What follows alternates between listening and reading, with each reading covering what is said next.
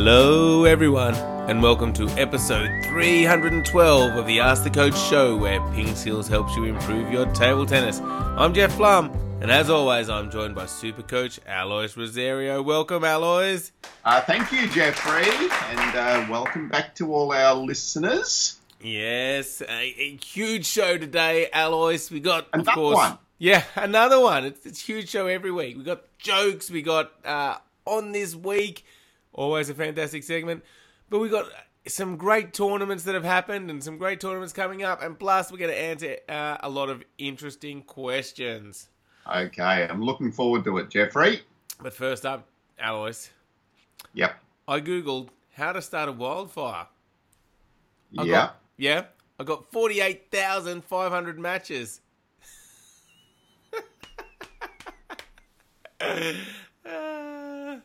Yeah, it's a good one. Moving on. All right, okay. Yeah, all right. What happened? Sort of funny, Jeff. Sort of funny. Sort of fun. Yeah, I know, and you don't really get matches, you get results, so it's kind. Yeah. Anyway, not to spoil the joke or anything, but what happened on this week, Alois?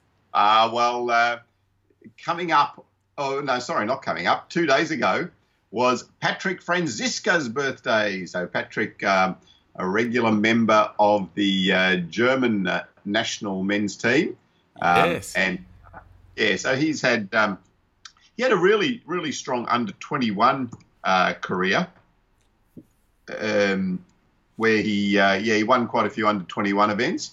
And then in the seniors, he's sort of had some reasonable results.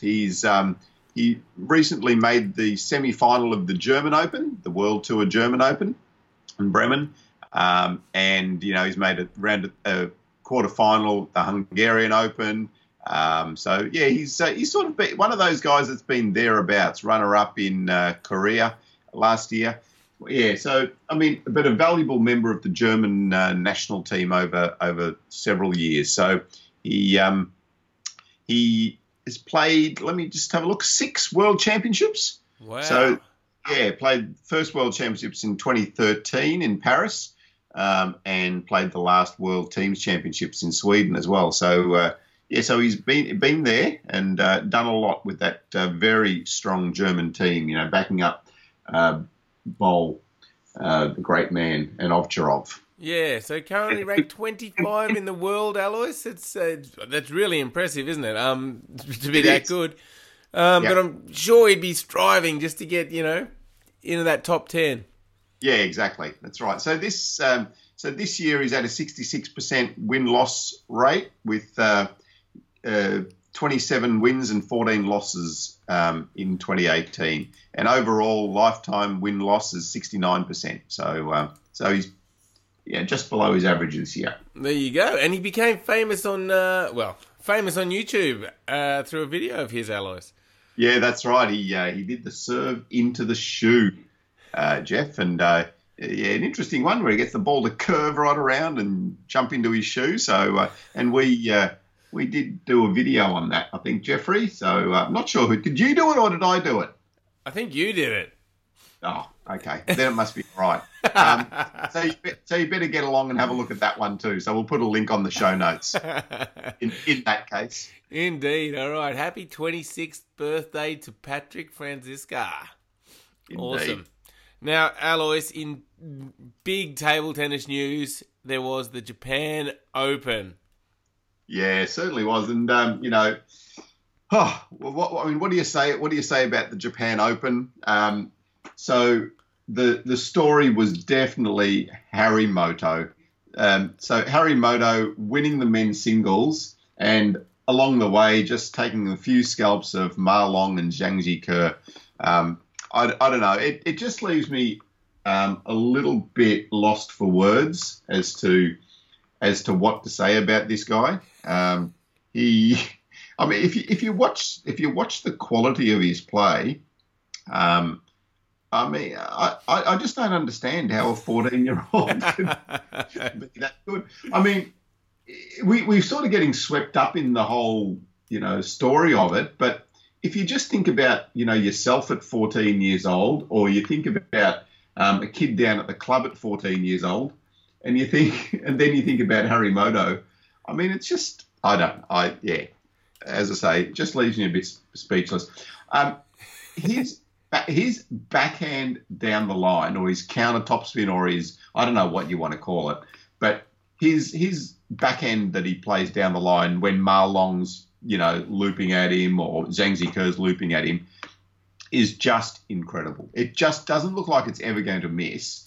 It's just so efficient, so simple, just straight over the top of the ball. And he made Ma Long look silly in the first couple of games when he's just ripping that backhand down the line. And Ma Long wasn't even getting to half of them.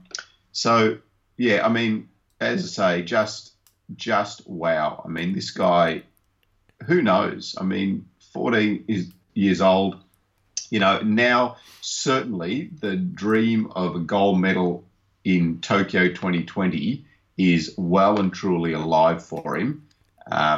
Previously I think he would have been sort of thinking, well, maybe I hope I can do it. Now he almost becomes favourite. I think making him favourite from one victory is a bit of pressure on the kid, but he did. He played so well, and like, it's not like Ma Long and Zhang Zique played poorly. Like, it was really high quality table tennis. Yeah, absolutely. And then I mean, this guy's going to get another 2 years under his belt. He's 14. He'll be 16. Is there a plateau on how much you can improve though? Like, has he already reached his peak? Who knows? I mean, I would have said that at 12 as well, like when he was, just beating some guys in some World Tour events and making semi-finals of the men's singles. You think, wow, this guy's really come up quickly. And in the last 2 years, he's just come up, just as quickly, if not faster. In 2 years' time, I mean, Zhang Zique is not going to be as good as he is now. Ma Long is going to be strong. Then some of the young Chinese guys, Lin Gaoyuan, etc., will be really strong, obviously. And they will be doing a bucket load of homework on this boy now. They will be analysing him down to his breakfast. So yes, they'll be looking for the chink in his armour, won't they? And certainly, I mean, there certainly are still some holes in his game. I mean, his forehand area is weaker. That short ball on the forehand doesn't look fantastic sometimes. It's a little bit awkward. Yeah, but he doesn't need it because he runs around and plays a backhand for a winner from his forehand side. Yeah, that's what he does. But yeah, I mean, who knows? Just who knows? 2 years' time. I'm putting him as favourite, mate. After seeing that, before the Japan Open, I wouldn't have believed he could have won it. But in that fashion as well. Yeah. To beat Ma Long, he only squeaked past Zhang Zique in the final, 13-11 in the seventh. Saved a match point in the seventh. Yeah, and saved a match point. So, I mean, these Chinese guys aren't going to lay down. They're going to keep him at bay. But he's certainly one of the contenders, right? Yes.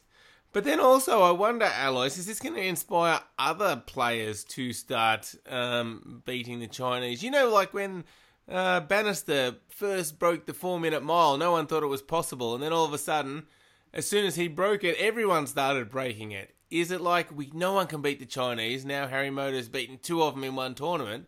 Are other people going to start going, hey, maybe we can as well? Yeah, I think there's a little bit of that, but there's still the actual physical ability to match it with them.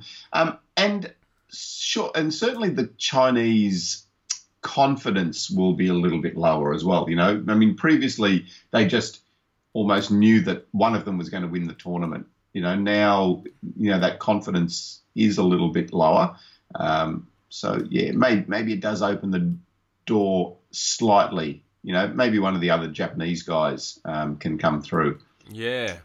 Now, I was surprised that they keep sending Zhang Zique because based on his past results and stuff, I wouldn't have thought he's like in their future for, like the next World Championship. So I'm surprised they're not sending like a younger player in place of him. But then he comes through and makes the final. So yeah, I don't think it was a matter of one or the other. So I think they could have sent the young guys as well. The young guys played the China Open, so maybe they're just giving them a break before the Australian Open. Hopefully they'll turn up at the Australian Open. So, with the Australian Open being a platinum event, they'll be focusing on that. So this wasn't a platinum event. That's probably why. And Ma Long would have wanted to play because he's just chasing that number one world ranking again. Yes. So, I think, it was interesting. But I see, they probably just wanted to send Zheng Jike as a backup for Ma Long. Yeah, so and then other interesting news, Timo Boll looked like he was going along well, but then had to forfeit against Zhang Zique. Yeah, that's right. Yeah, that was disappointing. That was going to be an interesting match of the oldies, Zhang Zique and Timo Boll semis. But Zhang Zique got a walk over there. Timo Boll had an injury. I think it was neck injury. So he got through. Lee Sang-soo as well. Let's not forget him making the semis and losing to Harimoto 4-2 in the semi-final as well. Yep. So yes, lots of interesting matches there, and boy, isn't it interesting? I guess it's interesting because the Chinese didn't win, but there were a lot of good close results. Zhang Jike beat Jin Ueda 4-3 as well in the quarterfinal after being down 3-1. So that was interesting. Then Kazuhiro Yoshimura lost to Jin Ueda 4-3 as well. And then Boll just making it through, beating Kenta in the quarterfinal. There's lots and lots of interesting table tennis, but it just seems to me that this has livened up world table tennis. This result here. Definitely. And just 14 years old, like you said, Alois, it's incredible how he can do that at 14 years old. And then let's not forget the women's singles, Jeff. Yes, I know. It's kind of been overshadowed, but it shouldn't be. It completely overshadowed, but Mima Ito wins the women's singles, and along the way has beaten the two young Chinese players that I picked to be, probably the top two at Tokyo 2020. Wang Manyu, my favourite, and Chen Jintong. So in the semi-final, Mima Ito was down 3-0 and 9-4. And got up, won that game 11-9, and then went on to win the next three games and beat Chen Jintong 4-3. Wang Manyu got over the top of Liu Shiwen in the semi-final. That, for me, is a significant result as well. So Wang Manyu in the last two tournaments has beaten Ding Ning and Liu Shiwen. So for me, she is really coming out of the pack, and she, for me, is the one to beat. Mima Ito, obviously, she's won this tournament, but she's been, I suppose, a little bit inconsistent over the last year or two. But again, she was in Harimoto's position, as a 14-year-old coming through and being so fantastic, and maybe has plateaued a little bit, results going up and down a little bit. Maybe by 2020 with the home crowd in Tokyo, let's see what Mima Ito can do. Wow, could it be a Japanese double? Wow. Yeah. Well, it's good. Good to see them, getting reward for all their effort. Mima Ito, like you said, bit inconsistent, but maybe now this will boost her on to being, constantly challenging the Chinese. Yeah, and I don't know. It's just hard to tell with Mima Ito, but certainly to be able to beat Chen Jintong and Wang Manyu at this event is huge. So hopefully she does move forward now. All right. Now, So, yeah, fantastic. As you said, the Japan Open, Alois. But coming up, the Australian Open. This is, again, just a super exciting tournament for Australia. Platinum event means we're going to get some of the world's best players. And, we're super excited here in Down Under. Yeah, certainly are. And, entries are coming through. So it already looks like it's a pretty strong field with Ovcharov, Franziska entered from Germany. I'm just having a look down the list there. The Chinese Taipei team entered. So, some good players already entered in there. Yeah. From 26th to the 29th of July in Geelong, Australia, which is just an hour from Melbourne. So if you're interested, grab some tickets. You can get them on the Ping Skills website. Go to pingskills.com, just on the front page there. And if you buy them off the Ping Skills website, we get a small commission, so that would be handy. All right, get on there. Support us. Yeah, and watch some fantastic table tennis. It's going to be awesome. Yeah, exactly. And watching the best is really important for your development too. Yes, indeed. All right, Alois. Well, that's some exciting tournament news. Let's move on to the tip and drill of the week. What have you got for us? Yeah, so last week it was all about finding a new serve and then practicing it over the week. So hopefully you had a chance to do that. Maybe you invented something new. If you have, let us know. And hopefully you've then been able to practice it a bit and utilise it in a match situation. This week, my focus has been on movement, and it was brought on by watching Harimoto playing Ma Long, and it was really interesting to see their actual movement in a match. We often talk about footwork movement and how to step and this and that.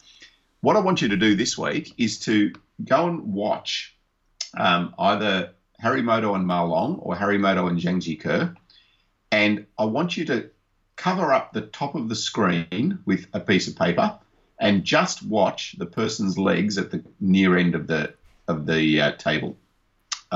What you will see is that they will move into position into this really wide stance position, and then basically their legs won't move in or out at all. They'll just bounce in that position until the end of the rally most of the time. So they'll bounce and bounce just using their feet and their calves and their lower legs and obviously springing through from the upper legs, the quads.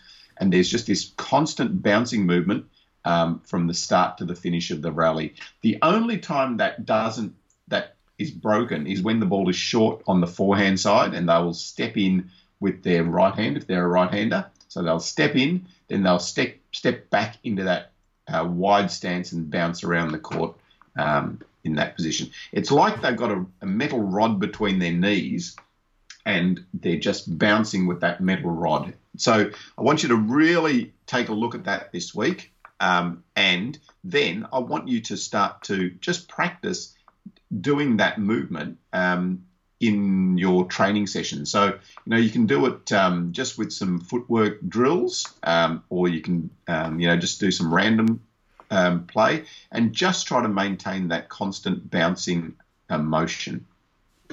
Great tip, Alois. And I like the idea of putting the paper across the top half so that you're not distracted by the shots they're making. You can just watch the legs. Yeah, it's interesting. Like I do it often, and it is amazing how much clearer it becomes. Like, even though you might think that you're watching the bottom half, you've still got the top half being distracting you, and you're watching the ball and seeing where it's going and all that sort of stuff.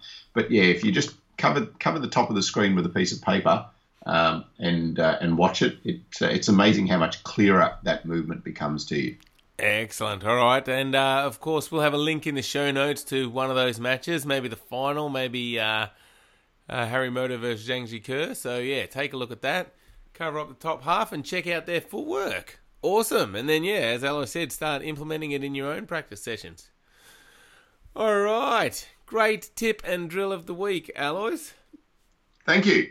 All right. Time for some questions. And first up is one from Mukesh. And he says, please tell me Please tell me how to beat blocking players. Okay. Blocking players, so they're players that basically they don't attack too much with topspin. They're just blocking the ball around, utilising your speed most of the time. So the key here is lots of variation and not to give them too much speed. The faster you hit the ball at them, the more speed they have to work with. So think about just slowing the topspin up a little bit, varying the position on the table, and also varying the depth on the table. So the ball that the blocker doesn't like is the shorter topspin ball that they've got to move in for. They often will tend to reach forward and block that ball off the end of the table. So lots of variation, not too much speed all the time, so sometimes slow, sometimes fast, start to throw them off balance a bit.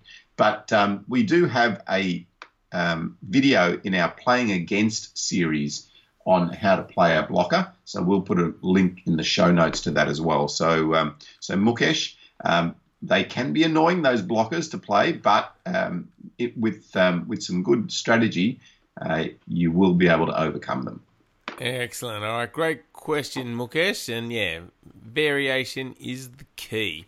All right, next up is a question from one of our favourites, Chandra Chur, who says, I know about third ball attacking in table tennis and have been recently working on developing it further so I can surely start the attack whenever I have the chance to serve.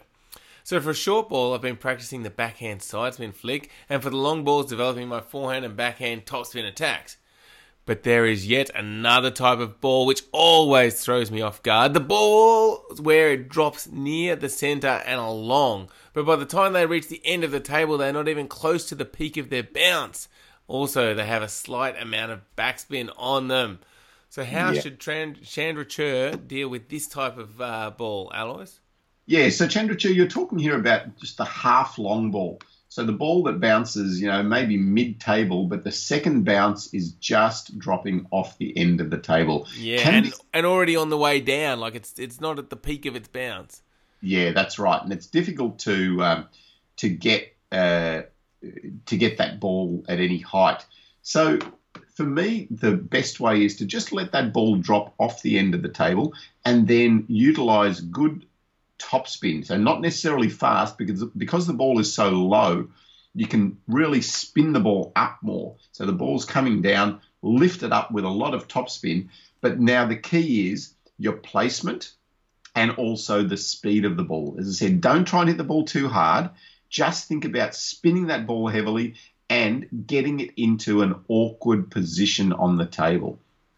You can try and keep that ball low over the net as well, so that they don't have a lot of height to play with off your topspin too. So it's a really awkward ball, but that's the first thing. The second thing is making sure you get your legs into position to play that ball. So if you're standing up straight, that ball it's basically impossible to play well. You really have to get down low because the ball has already dropped so low. You need to get your legs really low, bend your knees, and get down as low as you can so that you're in a good position to lift that ball up with some good topspin. Yeah, and I think even before you even get to that point, Alois, sometimes people have difficulty judging whether the ball is going to bounce twice or is going to come off the end of the table. So that can be another problem. Yeah. I think I've just lost Alois. Hello? Hello, you're back. Yes, welcome. Welcome to the show. Yeah, I was just saying, Alois, it's difficult to even judge whether the ball's coming off. Like, you might think it's coming long and then it bounces twice and you've already lost the point. Or sometimes you might be able to attack it, but you think it's going to bounce twice, so you end up pushing it. I guess that just comes with experience and watching the ball closely. Yeah, I think it's an important area to practice. I find multi-ball can be good to start off with. So get someone to just feed some balls out to you, some that are short, some that are long, just so you're starting to get the feel of the length. But then you do need to do it in a rally situation. So when you're pushing, so just if both players are pushing, and then you need to find that ball that comes along and make the topspin of it. So there's a little game that we play to help us with that, where both players are pushing, and as soon as the first player can make a topspin on the table, they win a point. So that works well. Just to start to really watch and try to gauge that ball that is long. Yeah. All right. Excellent tips. Thanks for that question, Chandrachur. All right. Next up is one from Dennis, who wants to know, what serve should I learn first as a beginner? Yeah. So at the very basic level, just making sure that you're learning the correct technique of serving, or the rules of serving. But then you can move on to just some basic backspin serves, just trying to generate a little bit of backspin. But then I think, and fairly quickly, you can start to think about a range of serves that we've got in our must-learn serves section of our site. So the tomahawk serve, I think, is one that's simple to start with, and also the pendulum serve. They're probably the two serves that I would recommend you to start with, because they're easy to generate some spin with, and you can learn how to serve quite effectively with those two serves. So yep. It's interesting, Alois, because if people have just been playing just at home and have never looked at the actual rules, a lot of people just serve the ball straight out of their hand, and it's when you've been doing that for a while, it's not easy to throw the ball up and then hit the ball. That takes a little bit of practice for people. Yeah, it does. Just that really basic serve can take a little bit of practice, and we've got some instruction there for you on how to do that on the site as well. And then all right. If you've got that, you can progress to generating some good spin and getting that tomahawk serve going. Yeah. Just make sure you throw your bat like a tomahawk, because your opponent might end up with some injuries. Yeah, don't throw the bat. Do not throw the bat, folks. So I'll put a link in the show notes on the how to serve. That's like the very basic serve. So making sure you're throwing the ball up and following some of the other rules. I think I found the tomahawk serve easier to learn. The pendulum took me a little while, because it's in close to your body and it's harder to watch the ball. It just, to me, it felt a little bit awkward. I don't know if that's just me, or is that something a lot of people find? Yeah, I find, at the school level, I think the tomahawk's probably easier. And if you are shorter, like, if you've got a kid that you're teaching, or you're a kid yourself and a little bit shorter, the tomahawk's probably easier to start off with. But see which one feels more comfortable for you. Yeah. But obviously, the pendulum is a really effective serve. That's why most people serve the pendulum serve. Hello. Hello. Yeah. Is that someone asking us about the show? I think so. Someone's just ringing up to find out. Hello. Yeah. Yes. You think that the pendulum serves better? Sure, I agree. And what? Jeff's awkward? Yeah, yes, you're right. Okay. Yep, thanks for calling. All right, good to have some people inputting, giving their input on the show. Exactly. There you go, live. All right, let's move on. Dimple asked a question, Alois. He says, when we are starting out a match, we toss the coin to see who's going to serve, but you don't only have to choose that. You can choose the sides if you like. And he wants to know, what's the benefit of choosing a side rather than choosing whether you serve or receive? Yeah, that's right. So when you do the toss, hang on. What's going? They're just ringing up to say I'm awkward again. I don't know. Must be. When you do the toss, there's a couple of options for you. So you can choose to serve, or you can choose to receive, or you can choose which end that you want to start the game from. So most of the time players will choose either to serve or receive, but sometimes a player will choose the end. Not very often, because in table tennis, it's pretty much a controlled environment. You know, it's an indoor sport. There's no wind or sun or anything like that. So usually that's not too much of a problem. But sometimes, every now and then, you know, there might be one end that you prefer. You know, there might be some background at one end that isn't as good as the other. You know, there might be the crowd at one end and a nice blank wall at the other that you can look into. So, so just see. I mean, most of the time you will choose the serve or return, but, you know, if there is a particular condition at one end of the table, maybe you want to choose the better end first, but as I say. Do you want to choose the better end first, though? Because if it gets to the deciding game, then you switch ends at the final when you get to halfway through the set. So do you want to be ahead at that point, so you choose to be playing the final set from the good end at the start, or do you want that at the end? So yeah, that's a good question. It's a good question. I tend to choose the worse first. But some people might like to. If you're playing someone that's maybe a bit better than you, maybe choosing the better end first, so you get into the game, or, you know, maybe even take a lead might be the way to go. But that's something that you can think about tactically and strategically of what you want to do. Have you ever chosen the end when you were playing, Alois? No. Yeah, me either. It doesn't happen very often. Never ever. Yeah. No. But yeah. I did used to like to start from a particular end. Okay. So I would try to get that end, you know, for the warm up, and then but not particularly, you know. Yeah. Well, there you go. Great question again. Love these questions. Thank you, everyone who asked the question. You can always go to pingskills.com and ask your own question. We love answering those questions, and, you know, if they're good, we'll put them on the show. So, yeah, get to pingskills.com and take a look at that, plus all the other stuff that's there. Don't forget, you can get Australian Open tickets. It's going to be exciting, also from pingskills.com. So, once again, thank you, everyone, and thank you, Alois. Thank you, Jeffrey, and we'll see you again shortly. All right, bye, everyone. Catch you shortly.